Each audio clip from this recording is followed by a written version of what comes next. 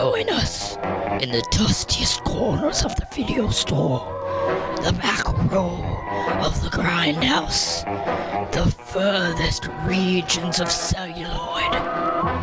This is Video Store Nightmares.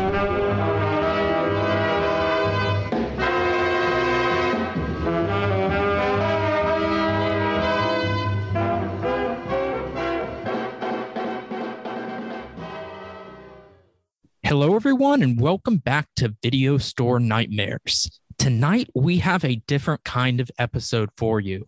You know, a lot of podcasts mark their 50th episode or their 100th episode, but today we're bringing you a special 666 episode.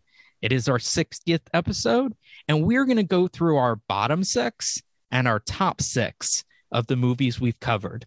And this is just to celebrate making it this far and to reminisce about some of the films on the podcast. And also for me, like, I feel bad about rating some of the movies what I rated them. And this is almost like looking back on them, I'm like, oh, that movie was actually better than I thought it was.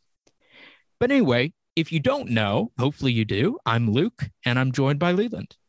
Listeners, you can find most of these movies in some capacity somewhere on the internet. If you actually go back to listen to some of these episodes, you will hear where you could find it at the time, but there's a lot of titles we've covered that just aren't available online anymore. That isn't to say that they won't find themselves available again some point in the future, but you're kind of on your own here. Look around, see what you can find. I've kind of been tempted to create a Video Store Nightmares YouTube channel and just upload each movie as we talk about it, but I don't want to get in any like legal copyright trouble. Well, there's a fair amount of these films that don't have rights owned by anybody anymore, so right. You wouldn't have to worry about it. But then let's say someone does buy the rights, it's on your YouTube channel, you get a strike, 3 strikes, your channel gets deleted. Yeah. So you're kind of playing a game of chicken. Anyway, speaking about this episode, how was this process for you, like ranking these movies?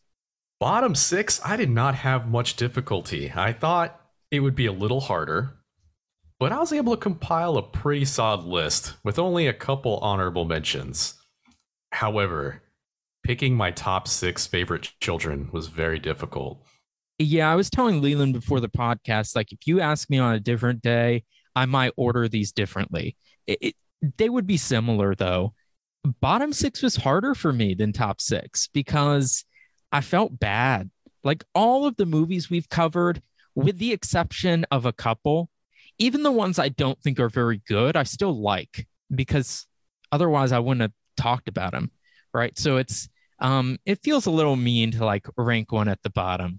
Well, just because, all right, so I don't know how you did your list, but definitely not everything on my top 6 was a 4-star film.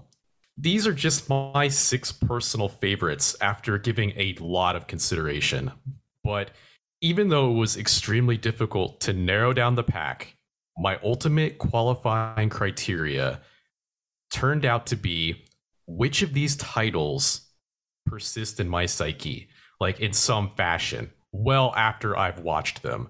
So like scenes, scripts, characters that I can't forget, but also like recall from time to time, like regardless of whether it's voluntary. Like impact. I'm ranking on impact, my personal impact. That was definitely a factor for me. I tried to weigh like how much did I enjoy it and how much did I respect it and how much influence has it had on me in terms of my taste.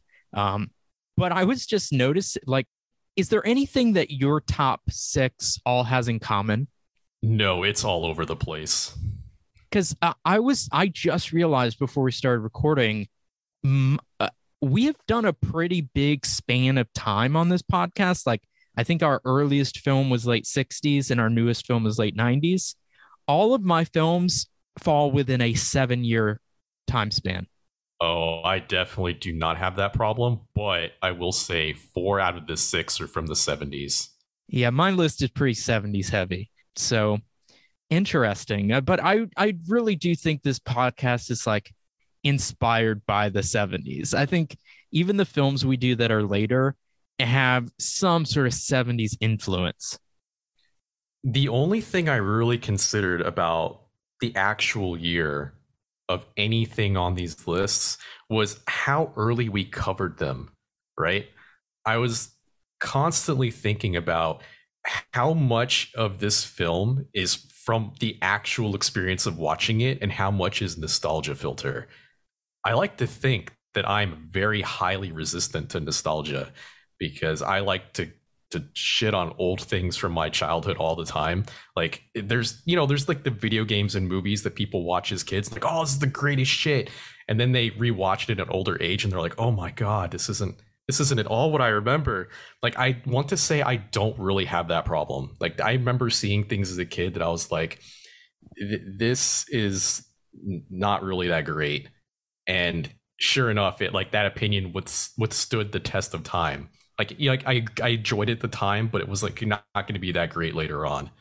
Yeah, And, no, I think that's true of everybody. Like, I think everyone has nostalgia goggles about certain things. yeah, so I will say that in my top 6, I want to say like half of them are from like the first half of episodes we've covered. I didn't really think about that, but I will say that the couple of films on my list that I did not originally rate 4 stars, it was because of the time of reviewing it. There was some little logic problem or some technical issue that kept me from fully respecting it. But thinking back on it, or I guess in the long term, I don't really care about those little things. So even if something kept me from giving a film 4 stars, it might have still ended up on this list.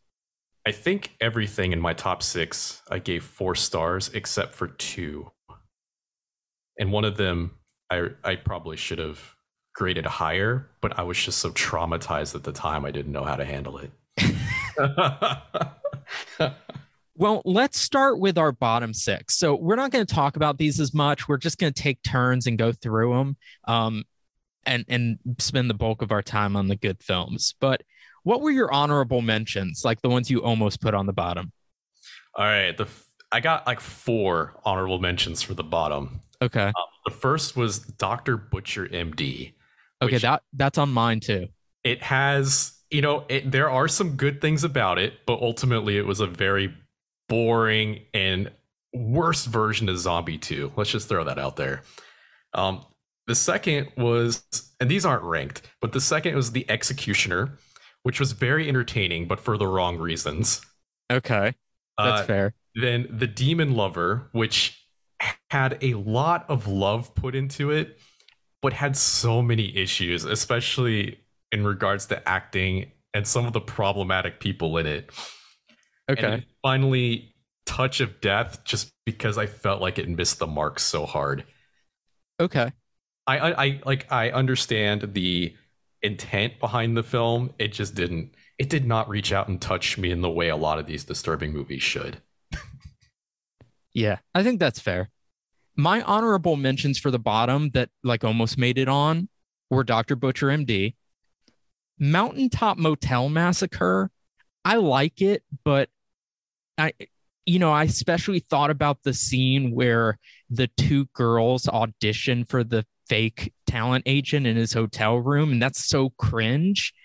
But there are parts of the movie I like. And the other one that almost made it on was Deviation, which I do like, but it barely holds together as a movie. Like, there's not much of a plot or anything. So anyway, I almost put it down there. But no, Deviation to me is less of a film and more of a fugue state. But yeah, at least that is something distinctive among like all 65 things we've covered up until this point. that was my thought. Yeah. All right, what was your number 6? Number 6 worst film we've covered. Ooh, all right. Number 6, 1982's Cafe Flesh. This is at the top of my list because even though it belongs in the garbage, in retrospect, it's at least ambitious trash, right? Like, which naturally makes it the king of the dump that composes the rest of this list. I wondered if that was going to be on your list because I know that you weren't a fan. I disagree, but I understand why it's down there. Despite that, I still actually want to reach out and watch some other Rent Stream films. So there's something there. All right. Yeah, I'll take that. So my number 6 is The Jar, which during that episode, we talked about how it wasn't as bad as people were making it out to be, and it's not. It at least it's an interesting film, but I don't think anyone could say it succeeds at its ambitions. And there are certain things about it, like our lead character, that are just painful. If we were making like a bottom 6 based on like the worst produced films, that would be probably top 2 on the list. Yeah. Yeah. There's at least there's ambition there. Yeah, at least there's ambition. What's your number 5? All right. 1992's Mind, Body, and Soul. Okay. Like, this title is like a shopping list that was left at home. You have all 3 of these things are explicitly missing from this film, right? Like, the mystery is smooth-brained. The script writing is like literally porn plot quality writing, but without the gratuitous sex.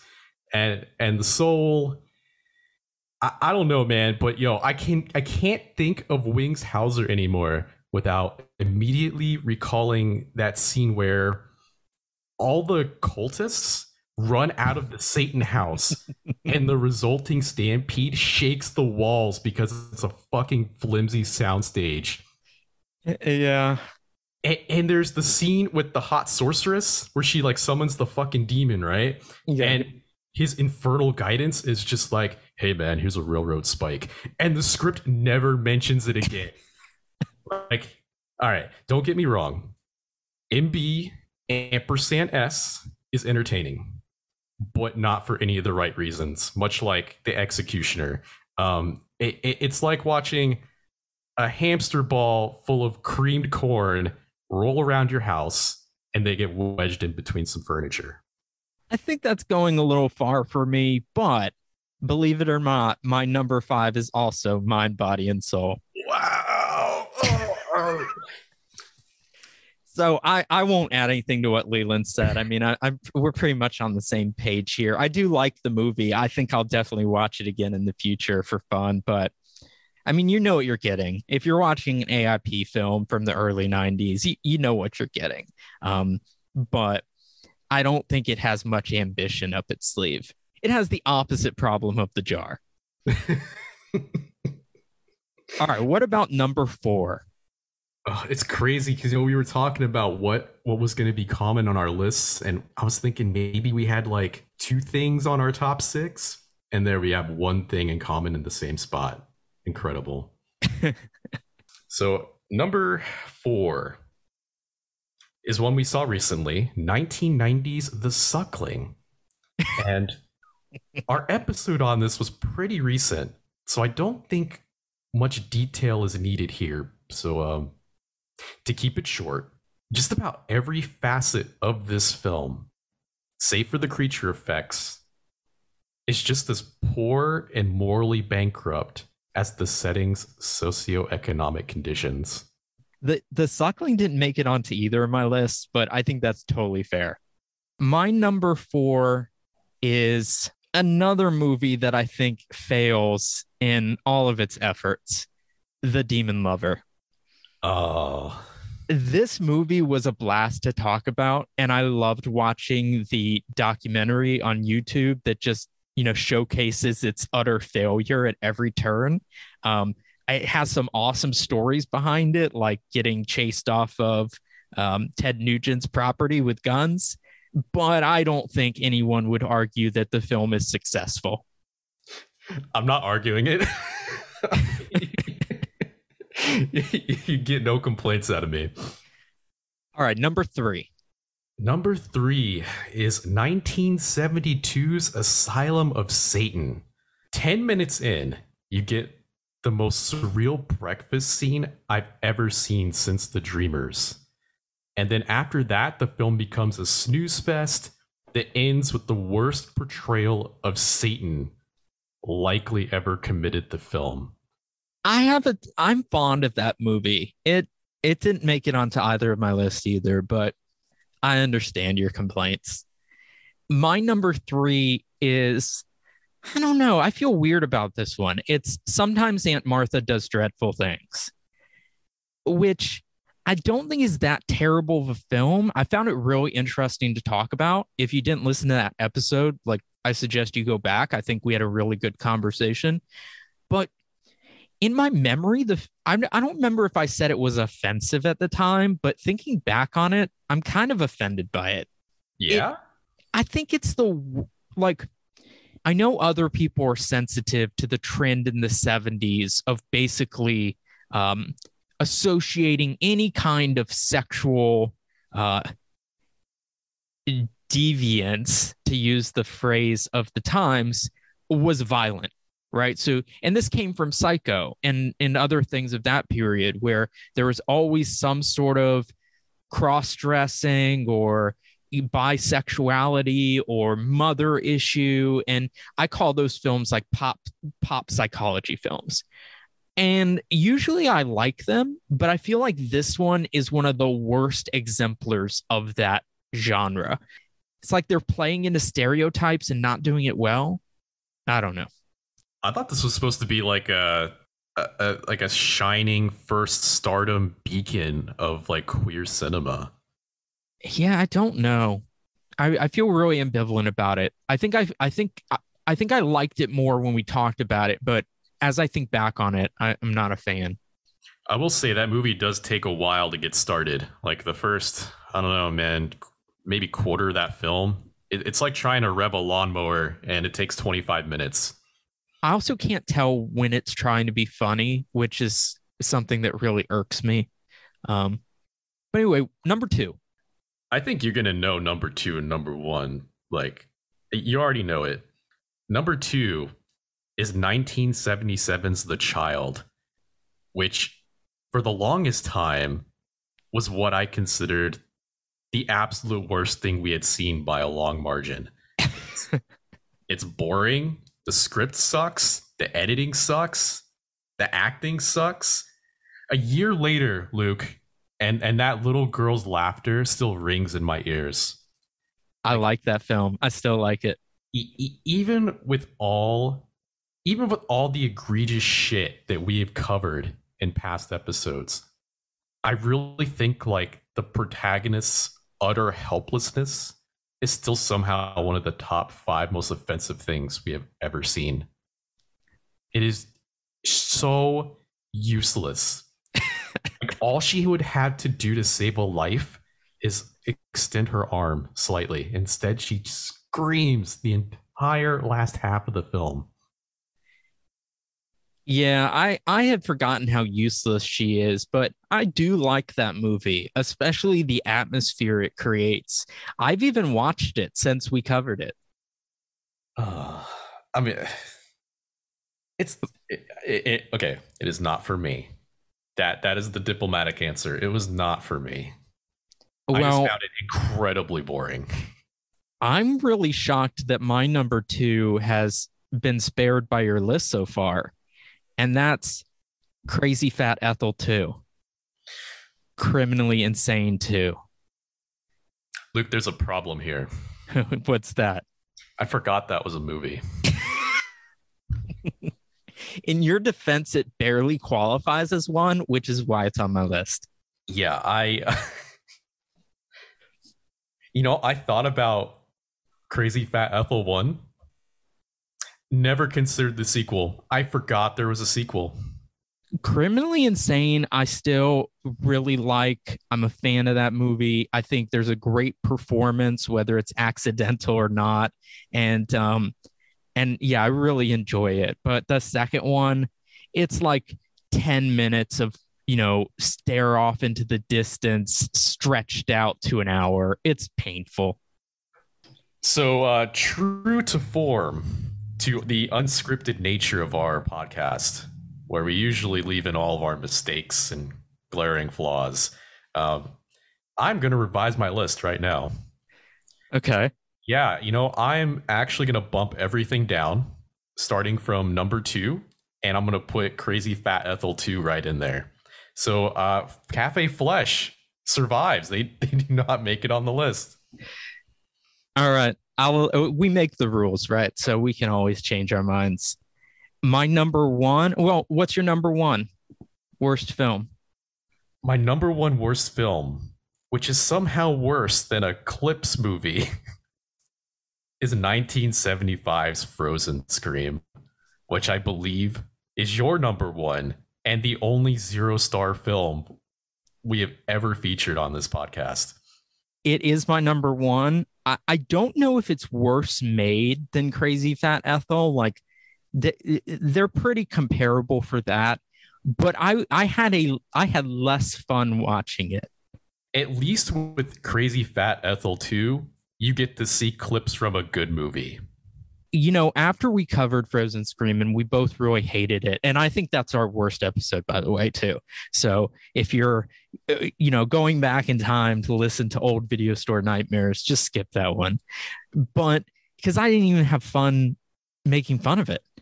I don't know. It was just an unpleasant experience. But I had people reach out to me on Instagram to defend it, to say that they really like it. So one person told me they thought it had like a Dream Logic feel, and one person just said that it was supposed to be campy and fun. And I guess if you groove with it like that, but I just don't. I'm gonna read the IMDb synopsis.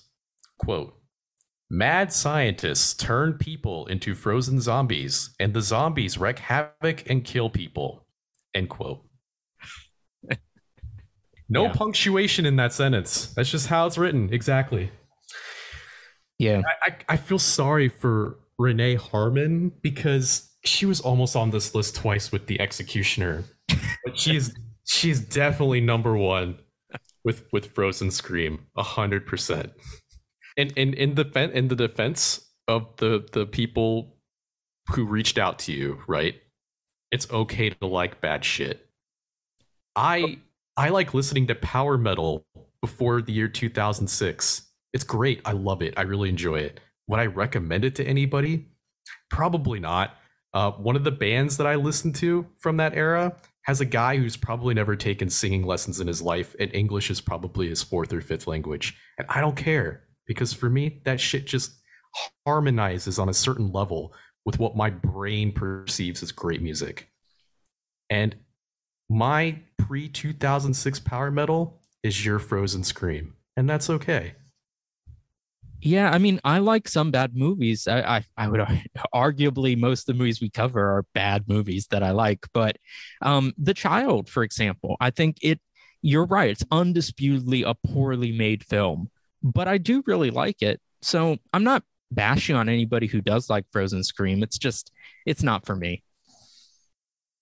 So let's not belabor, let's not keep ganging up on Frozen Scream. Let's go to the more interesting films, which are our top 6. I'm really curious to know what's on your list because I have no idea. What's your number 6, Leland? My number 6. And just to let y'all know, not only was this a hard list to compose, it was a hard list to put in any sort of order. My original thinking was that these are my favorite children, and I am socially responsible to not admit who my favorite child is in public. You can always have that in your head, but you never let that out into the open. Oh, but on that note, do you want to talk about honorable mentions? Oh, yes, we should get to the honorable mentions.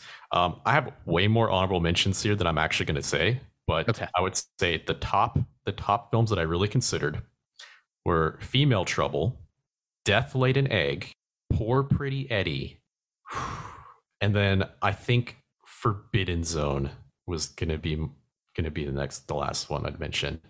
But I just to reiterate here, like, we have covered so many awesome films that really narrowing it down to just 6, like even if we made it 10, it would have been hard.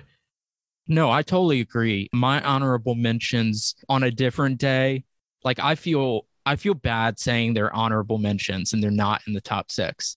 Blonde Death, Creep, Tim Ritter's Creep, and The Witch Who Came from the Sea all came really close. So I imagine that there's some overlap there because some of the ones in your honorable mentions made my list. Yep, there's definitely overlap, but that's Yeah. not surprising. No. And yeah, just like Leland said, I could easily switch the order of these around. It's just this is what I was feeling today.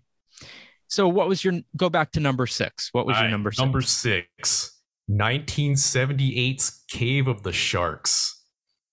Oh, I'm glad that's not on my list, but I'm glad it's on yours. I'm glad we're talking about it. All right, yeah. So, like, I know this is not a 4-star movie, and I know I rate this film way higher than you, but I can't help it because this ticks so many boxes for me. It's Italian. There's organized crime. It's got a weighty plot with like decisions that matter. There's practical special effects. There's sharks. There's caves, and there's this bomb ass fucking soundtrack that I sometimes listen to when I'm driving around. And on top of all of that, there's unsuspecting eldritch horror. This film has so much going on, and I don't care if the models are shitty, and I don't care that there are inconsequential narrative dead ends. But as a whole, I just cannot express how much I really appreciate this film because of everything we covered.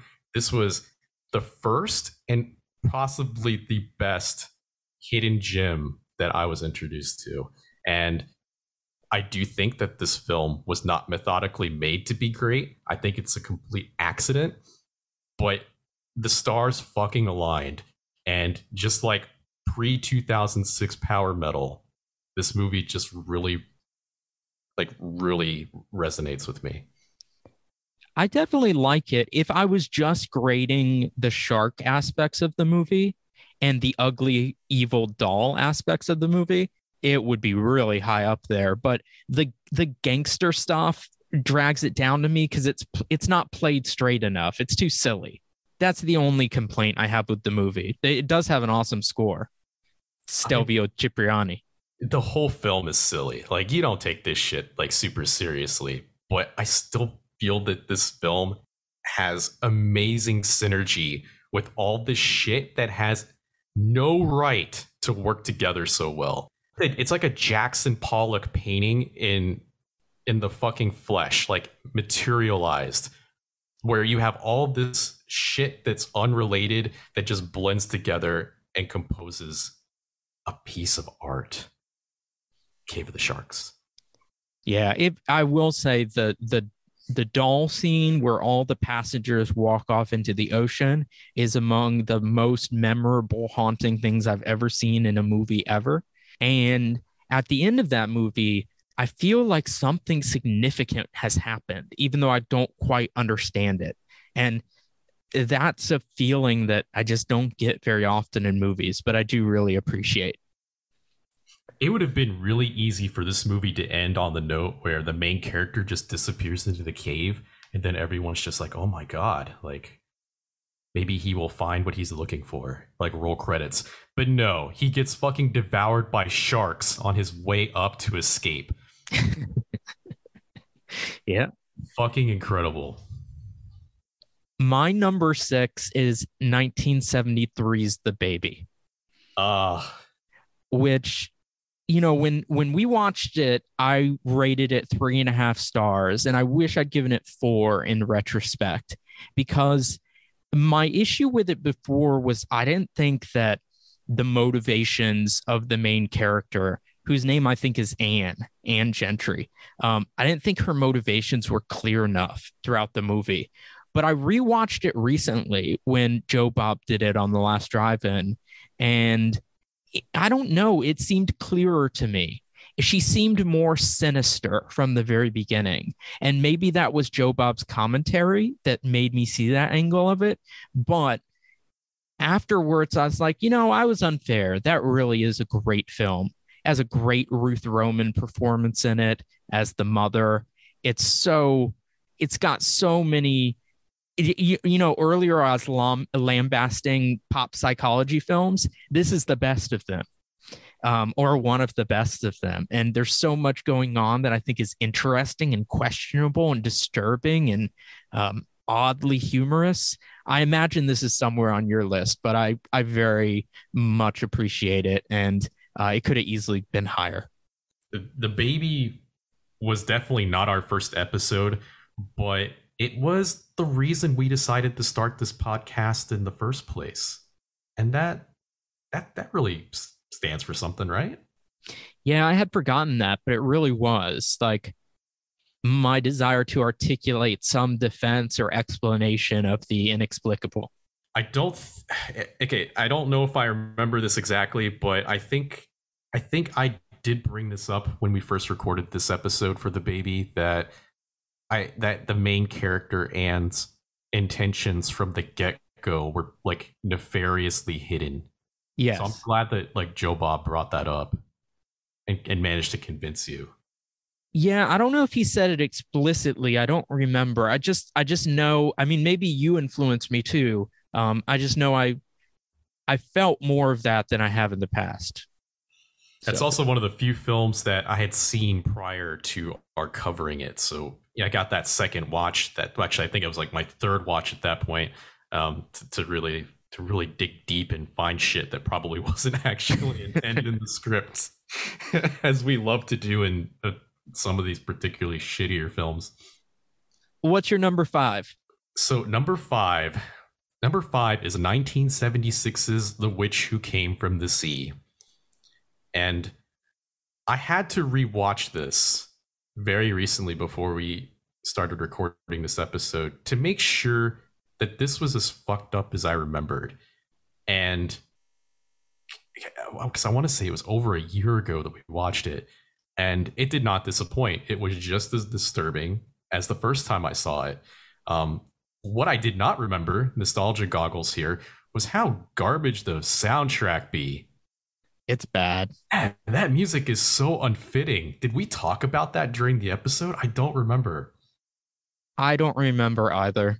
I have a feeling we were so busy covering the absolute trauma that this movie could cause that we didn't even get around to touching on that. Yeah. There are still scenes I think about in this film from time to time when I think about this disturbing content in films. And for that reason alone, it gets to be on this list.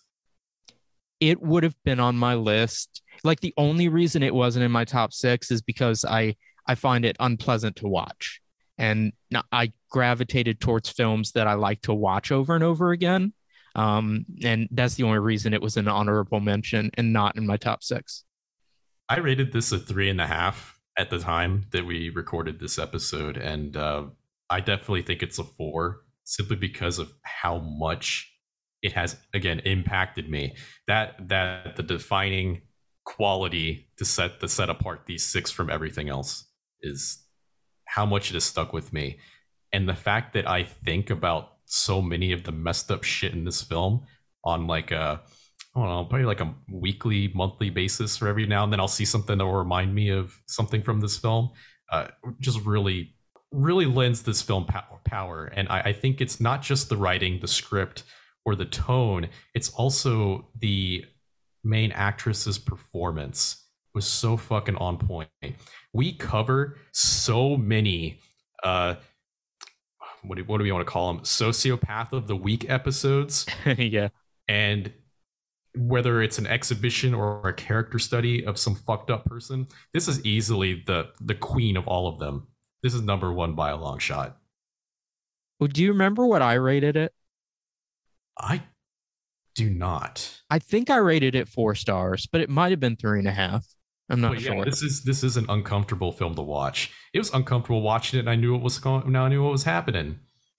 I will say, when I had seen it for the first time, I don't know, a few weeks before we did it on the podcast, and I immediately wanted to watch it again at that point. Like, I just felt like there was so much that I wanted to look for that I glossed over the first time, and I knew that I wanted to talk about it with somebody. And so that's why we did it for the podcast so shortly after I'd seen it. And I did really appreciate that second watch. But yeah, I don't anticipate, it being an annual favorite. No, definitely not. This isn't something you put on every Labor Day. No. My number 5 is 1975's Switchblade Sisters. Oh, that almost made it. I love this film. It's one of if not my favorite Jack Hill film, which is saying a lot because I really like Jack Hill. I think between the acting and the writing and the directing, it manages to make something that should be absolutely silly not only palatable but engaging and humorous and dramatic, where like I actually care what's going to happen. And it went on to influence so much about what Tarantino and other directors like him have taken from these early exploitation films. Like this film in particular has had great influence. And I also just it combines a lot of what I like about 70s films into one example. You have really badass female characters who are doing things like killing one another and dealing drugs and prostitution in high school. Just talking about it makes me happy. So I'm a deviant, I suppose, but that's number 5. If this was a top 10 list, Switchblade Sisters would have been on there. Yeah. What was your number 4? My number 4, and I would be surprised if this isn't on your list, is 1994 Shatter Dead. That did not make my list, actually. Really? It was an honorable mention that I should have mentioned. It was definitely up there, but no, it didn't ultimately make the list.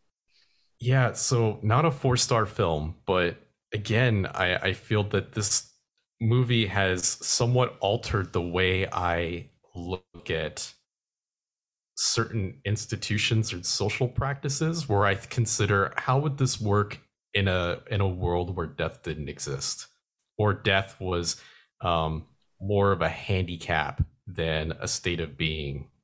Yeah, to a degree, it suffered the same fate as Witch for me, in that I would have put it on the list if it was more pleasant to watch. Like if it was something that I felt like I wanted to watch over and over again.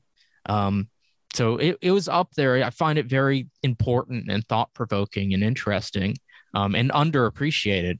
I'm glad it's on your list, but no, probably would have been top 10 for me.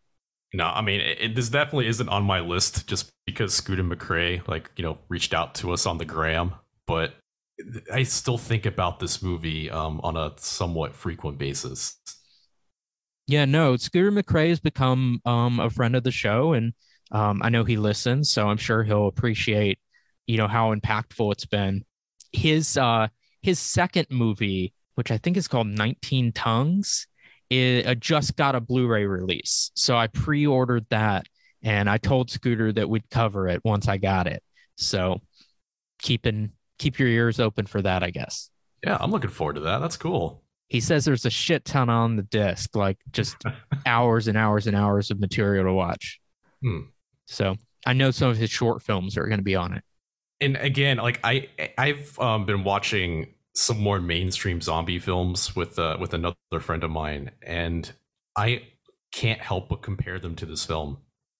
And when I compare them, it's just there's something about the magnitude of a traditional zombie film that just melts away in the fucking glowing visage of Shatter Dead. Well, maybe not glowing. Maybe it's just glowing with radiation.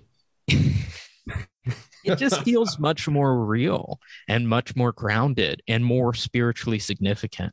So yeah, I don't think I can think of zombie films without thinking of it anymore. My number 4 is 1980's Forbidden Zone, which honestly could have been higher. I think this is a fantastic film. I think it's a really important film and an example of the kind of things that were coming out of the New York underground at the time, the California underground, the sort of theatrical stage performances that I didn't think you could really capture on film. Other directors that tried, like Nick Zed and Kenneth Anger and and Richard Kern. Like, not to say those guys aren't talented and their films aren't good, but they're more curiosity pieces than they are successful work of art. And I actually think Forbidden Zone becomes a successful movie. I think it's got really brilliant comedic performances in it. I think the music is great, the original music and the like old vaudeville type stuff, the ragtime stuff that they're covering. I think it uses offensive imagery in an ironic, absurdist way that really works. So, yeah, Forbidden Zone. I really love it. It's not on my list. It was an honorable mention. And Forbidden Zone is one of the first films we have watched together that was probably like a solid qualifier for the topic of this show. So I do have a lot of like nostalgic memories of us seeing this for the first time and just being like, what the fuck did we just watch? Because it is so topically subversive and like subjectively subversive. It's subversive on like every fucking level. Like there's nothing traditional about this film. It's a musical, and even the music like defies like convention on what sounds are supposed to be to people who want to hear them. Like everything about this film is like contrarian to like what people want to experience in entertainment to a degree. But it makes it makes it work. So I think the only reason I would say it's not on my list is because, you know, I went with impactfulness, right? What movies have impacted me the most? And I think this film has just been in my memory for so long that perhaps I just don't give it the same gravity as the things that I have recently seen that have really stuck out to me. That is, as I don't know if that's a long-winded fucking explanation, but that is the only rationalization I can think of as to why it wouldn't be on a top 6 list compared to, say, Cave of the fucking Sharks. There's caves and there's sharks. People, it's hard to rank things, and it's arbitrary, right? Like it feels silly to rank things, and yet it's this construct that we can use to talk about things, and that's what's cool about it. I think, like, I like making top 10 lists of things, not because it's the definitive list that I'm going to treasure forever, but it's just a thought exercise. It's a way of reflecting on the past. And I think that's cool. Are we on number 3 now? Was Forbidden Zone your number 4? Yeah. Okay. So now you're number 3. And here I have 1973's The Baby. I figured it would appear. Yeah. I don't know what else we could say about this film. It's our most listened to. Well, I should say it is our most downloaded episode. We certainly can't see how many people listened to it for 5 minutes and immediately deleted it off their fucking phone or whatever. Yeah, it could be many. Yeah. It certainly isn't our most downloaded episode because we did a fantastic job on it. That was like, what, our 6th, 7th episode at most? It was early. Yeah, we were still getting our vibe together. And I don't think we had the quite perfect synergetic vibe yet. We've gotten better, but I think some of our early episodes are pretty rough because, you know, we're new to this. But The Baby, yeah, I remember you. I think you thought I was crazy for not giving it 4 stars at the time, and yes, I still do. But you've come around. Yeah, I have. It's gonna be that way about my next movie too. But there is something great about it. It's easy to criticize this film, though, because of, like you're saying, the pop psychology bullshit. Now, I am like totally fine with throwing like scientific realism, psychological realism out the fucking window as long as you have a script and characters and like fantastic setting and synergy to make me not give a shit about any of it. Because there is no way that the baby in The Baby would be as functional as he is. No. He'd be like a feral fucking wombat. He wouldn't have an actual baby voice either. No, he would just be clawing and shitting and attacking everything with like no socialization. It would be a horror show. That guy was in like good shape. He like exercised and shit. This baby would be like malnourished like fat in the wrong places, thin in the wrong places. It would be, if that movie were made today, if they would get somebody that would look like Christian Bale's The Machinist to be the baby, and it would be dark as shit. They would live in a crack house. It would be awful. But because this was made in the right time, the aesthetics just happened to work out to bring us this incredibly unbelievable but still fantastic story with a twist ending that on a first watch I did not expect. No, I don't think anyone does. It's certainly it's one of the most unexpected twist endings I've ever seen.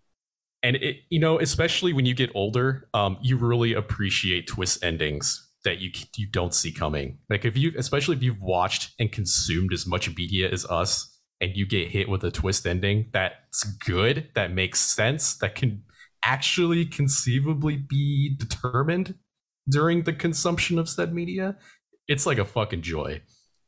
Like you open a fucking Kinder egg and inside is like a gold ring. It's nice. You pawn the gold ring. The Baby is the kind of movie that I do this for. That I used to go to the video store and rent, tons of bad movies every Friday night, and now I obsessively find them on eBay and in thrift stores and antique shops and wherever I can dig them up. And it's to find more movies like The Baby that I never would have seen otherwise. My number 3 is what I consider kind of a flawed masterpiece, and that's 1979's Phantasm. I don't think this is a perfect film. I don't even think it really makes sense. I think that it spawned a series that gets progressively worse, but they're all interesting. They're all worth seeing. But for whatever reason, the characters in that movie just resonate with me. And I love that it spends just as much time establishing the relationship between these three guys as it does on the scary stuff. And I think that its sense of surrealism and visuals are great. I think it's got one of the best musical scores of a horror film ever. And it gave us like iconic characters like Angus Scrimm as the tall man. It's something I watch multiple times a year. Even if it's just for its aesthetics, which evoke like a sense of fall. And that's why we did it around Halloween last year. But yeah, it's not a perfect film, but it is one of my favorites. It's no secret that you are a diehard Phantasm 1 fan, and you love this film way more than I do. But I do appreciate it. It wouldn't be on any of my top 10 lists. This is your Cave of the Sharks. Except your film is way more culturally relevant in every way imaginable. Which might have something to do with it. I saw it when I was a teenager, right? So there might be a lot of nostalgia here too. But when I think of Phantasm, when I watch Phantasm, I think about the kinds of films that we initially bonded over, which were the more traditional horror films from like the 80s and 90s. Not to say Phantasm is traditional by any means, but it certainly is more standard than a lot of the bizarro bullshit we cover on this. Right. So for me, that is the nostalgia that comes with Phantasm. I'm not as captivated by it as you are. I'm still looking forward to watching Phantasm 2 at some point in the future on this show. And I totally get why it's on your top 6. That's like your vanity pick. It's your Cave of the Sharks. I totally get it. And I just want to mention, man, yeah, that soundtrack was bomb.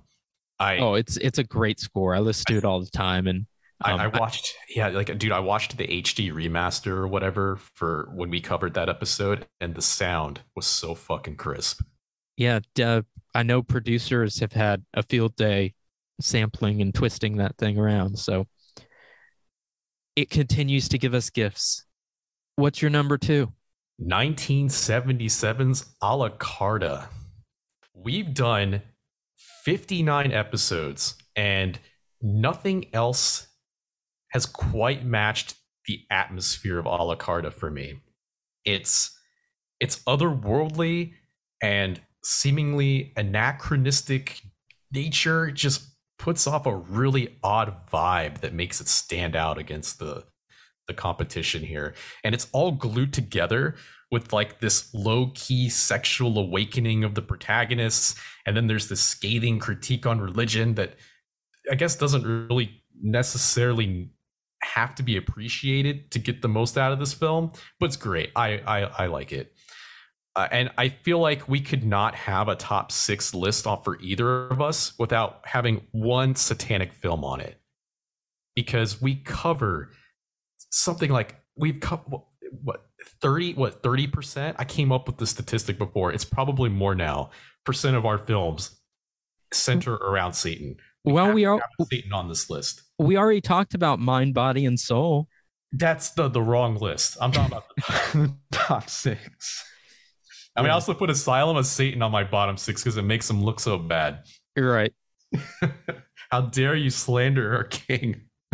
No, a la carte didn't make my list. It could have. I think my only reservation about it is that I don't really care about the characters. Like, the characters don't do anything for me, but I really do love like the imagery and the music and the setting and the what it's trying to evoke. It's definitely a movie I enjoy. I'm really beginning to wonder if we have the same number 1.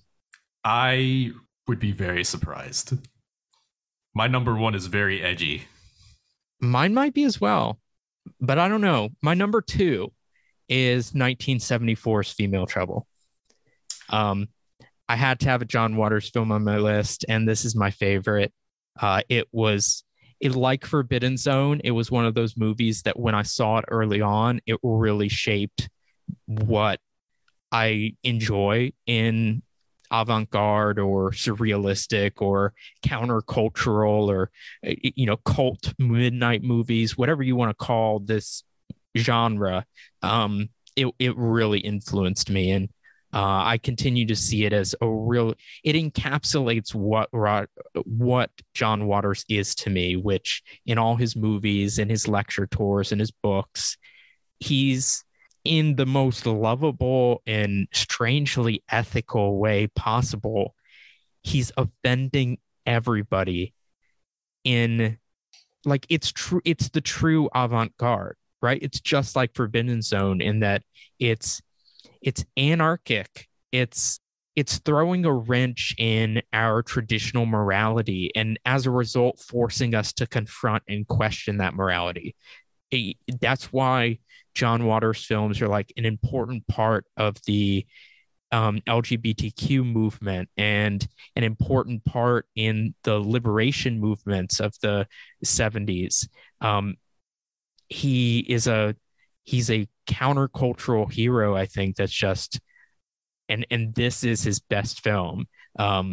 It's got a great performance by Divine. We get to see her go all the way from a high school student to a anarchic terrorist beauty model of sorts, who's firing upon the crowd from a stage show. And I love Mink Stoll as her daughter, who Divine tells her is most definitely retarded, that they even had her tested.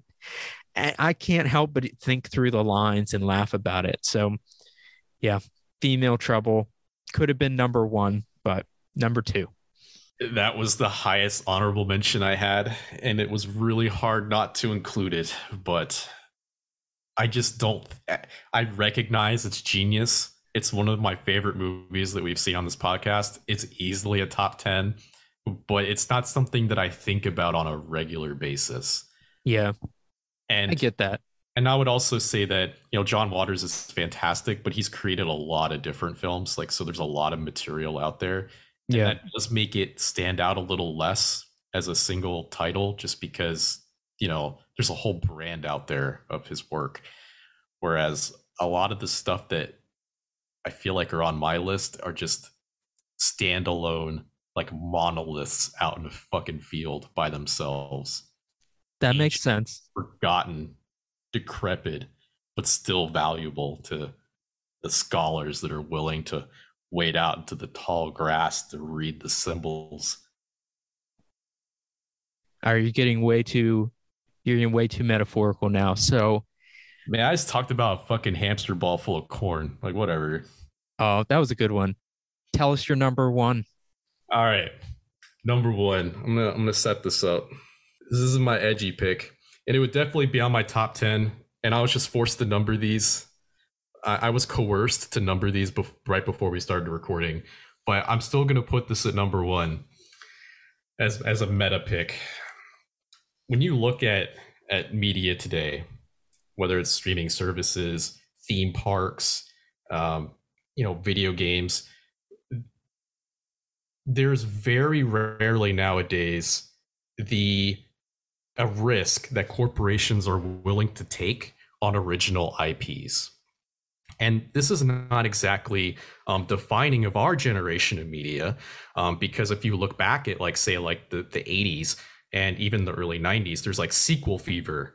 And we kind of have that today, but it's not as bad, where you'll have like a movie and then like 6 or 7 sequels to it to kind of cash in on what has already been proven to be a successful formula. And we have that today, but it's less in sequels and more in like spin-offs, reimaginings, remakes, etc. And that shit gets tiresome. So for my number one, what I really appreciate is 1988's The Blob, because it is a remake, but it is sacrilegious to the most important human perception that we have talked about throughout this episode: nostalgia. This is a film that took what was a beloved family's 50s, 60s horror film that you could watch, and maybe it was terrifying back then, but now you could leave it on in front of your fucking 3-year-old and you don't have to worry about them getting traumatized. They took that formula and turned it into like an apex predator hunting film, where you have teenagers being dissolved by a supernatural entity that cannot be immediately understood. Like, is this a force of nature? Is this like a malevolent monster? Is this just a weapon by a greater species? Is this just bacteria that just happened to evolve into something that is like anathema to human existence? It doesn't matter, because this thing's rampage and body count and property damage amount is all that matters through the runtime of this film. But those weren't the only things that were hurt in the Blob's rampage. It also hurt the feelings of all the boomers that grew up, and the silent generation that grew up watching the Blob. Coming into this film, I would only imagine looking to see like a faithful reimagining and getting their fucking socks blown off by watching all of this horrific violence against a small American town where there's absolutely no ethical code. There's no moral reasoning behind what this thing is doing. And there's definitely not like an unspoken code where the victims have to be guilty of something to warrant or deserve death. No, this thing eats children. It eats unarmed women and police officers who have probably never violated civil rights in their lives. Nobody is spared from this thing. And much like the Blob's victims, this movie completely pissed off an entire generation that was in love with this original golden cinema bullshit that the original Blob was like in the middle of, right? And for me, that makes it number one, because not only it didn't just like offend or like traumatize people, right? Like, What You Came From the Sea will like make you want to go to therapy, but like the Blob probably mentally destroyed so many people who went in expecting some traditional horror film, and then they just left absolutely devastated. And that is like the embodiment of what I think like subversiveness could hope to achieve.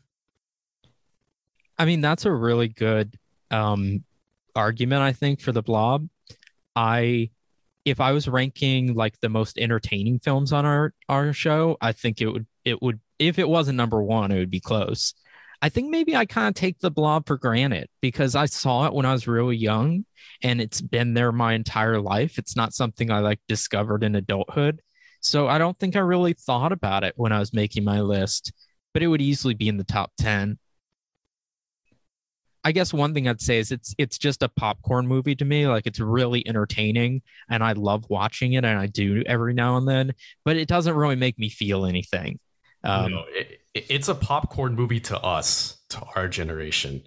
Yeah. But when you go and look at the history of this film, they originally wanted the main actor from the original film to have like a small cameo in this remake. And he took one look at the script and was just fucking aghast. He's like, I refuse to participate in this project. Yeah. That man's line, that interview, and probably perfectly encapsulates the normal studio audience reaction to this film, which you can also see reflected in the box office sales, unfortunately. Yeah, this movie bombed. It was not beloved at the time. But so did the John Carpenter's The Thing bombed as well. And now that's recognized as a masterpiece as well. So, well, that is not my number one, but it's a very good one. My number one kind of caught me by surprise when I was thinking back over the list and trying to think which of these films really stands out the most in my mind, like which resonates with me the most, which do I think back on the most. And it's 1973's Messiah of Evil. Oh, okay. Yeah.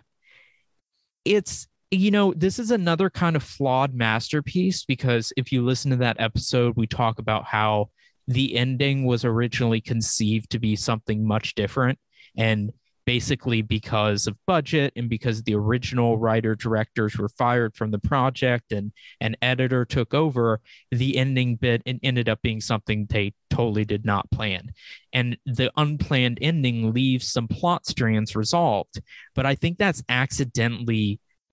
accidentally benefits the movie because it leaves things mysterious and misunderstood and unknown. And I think if supernatural things do happen in the real world, they feel the way this movie does, where they're not explained and they're not fully understood. And there's a degree of mystery. The whole movie feels like a dream. I think it is the most visually distinctive of all the films that we've done. It has at least two set pieces that are among the most underappreciated but horrifying scenes in history, and that's the grocery store scene where Mariana Hill from The Baby is being tracked down by the zombies in suits, like gradually, and the scene in the movie theater where the other female character is like slowly surrounded by these sort of living dead cult members, whatever they are. Those two scenes, like, I'll never forget. In the original VHS release of the movie, it starts and ends with a song, Hold On to Love, which I find incredibly distinctive and eerie. And I'm so pissed they took it off of the DVD version. I don't know why, but it just works. It's a dream. The movie is a dream. It's I could kind of zone out while watching it. It almost hypnotizes. If appreciation of these kinds of movies is subjective, like if it's just based on what affects us the most, this just happens to gel with me for whatever reason. So, number one, Messiah of Evil. The only thing I'd say is I don't think Mariana is the character that gets hunted in the grocery store, because that girl does not walk out of there. Oh yeah, Mariana Hill is the main character, right? I was thinking that she was the guy's like older girlfriend, but no, you're right. Mariana Hill is our main character in that movie. I mean, I will say, if we were making a top 10 list of unforgettable scenes, that grocery store shit would be in there 100%. Yeah, I can't. Like the no music, no soundtrack. All you hear is like the squeaking of fucking 9 to 5 work shoes as like a crowd of everyday people like pursue her through shopping aisles. And that, I don't know if that was accidental or intentional, because a lot of this movie is unscored because they ran out of money and people got fired. But the natural sounds in the movie make up all the difference. Like, I think the sound of the beach at night is really creepy. And it just feels so vast and empty and alone. And that movie captures that feeling better than any movie I've ever seen. It captures a feeling that I feel in the real world. Like, it replicates that space for me. I'm being really like, vague and poetic in my language, but that's how this movie makes me feel. It's not very concrete. It's a very lyrical, like poetic film almost. But yeah, when I originally conceived of doing, a top 6 list or a top 10 list, I wasn't even thinking of Messiah of Evil. But when I started really looking through the films, it really stood out. That and Blonde Death were my last honorable mentions. So it was definitely close. So, our lists are pretty different. We share the baby. But I think it's interesting that my list revolves around things that I feel like have like personally affected me, whether it be positive or negative. And I think it's interesting that your list is mostly comprised of films that have been seen as influential to future artists. So, Switchblade Sisters influenced, Quentin Tarantino and God knows how many other directors for, crime films. Female Trouble, like anything John Waters has done, has obviously been immediately referenced and inspired and copied by so many directors. Man, I wish more people ripped off The Baby. More films like The Baby. I would love more films like The Baby, but I can see how my movies, some of them have that in common, but I wouldn't say that's why I put any of them on the list. I think a lot of the films on my list, with the exception of, is there an exception? No. So all of the films on my list are ones that I saw a long time ago, the first time. Like, I first saw as a teenager. And so they've had a long time to stay with me and for me to watch them again and think about them. And I think that played into my list a lot, was thinking about the films I had the deepest relationship with. So that might have biased me against some films that I was seeing, only recently or for the first time. You are washing yourself with the waters of nostalgia. Perhaps. But I don't have that same problem because I've only introduced like one film to us so far, and that's it. I mean, I got some other ones on that list. We haven't gotten around to them yet. The 8-Ball hasn't spit any of them out yet, but we did do GBH, and I was wondering where you thought that fell in your ranking. I feel like my list only had room for one vanity pick, and if I had to choose between Cave of the Sharks and GBH, I'm gonna go with the Sharks. But I still really love that film. Yeah, I think it would have been, like, if I ranked all 59 films we've done, I think it would have been somewhere in the middle for me. I don't know if it would have been top 10, but it would have been like a close contender for top 10. Okay, I hope you all enjoyed this nostalgia episode, something a little bit different. If you want to hear more things like this in the future, let us know. Until then, you can follow us on Instagram at video.store.nightmares, where I post everything we do. Leland, any last words? Thank you for your continued support. And thank you for listening.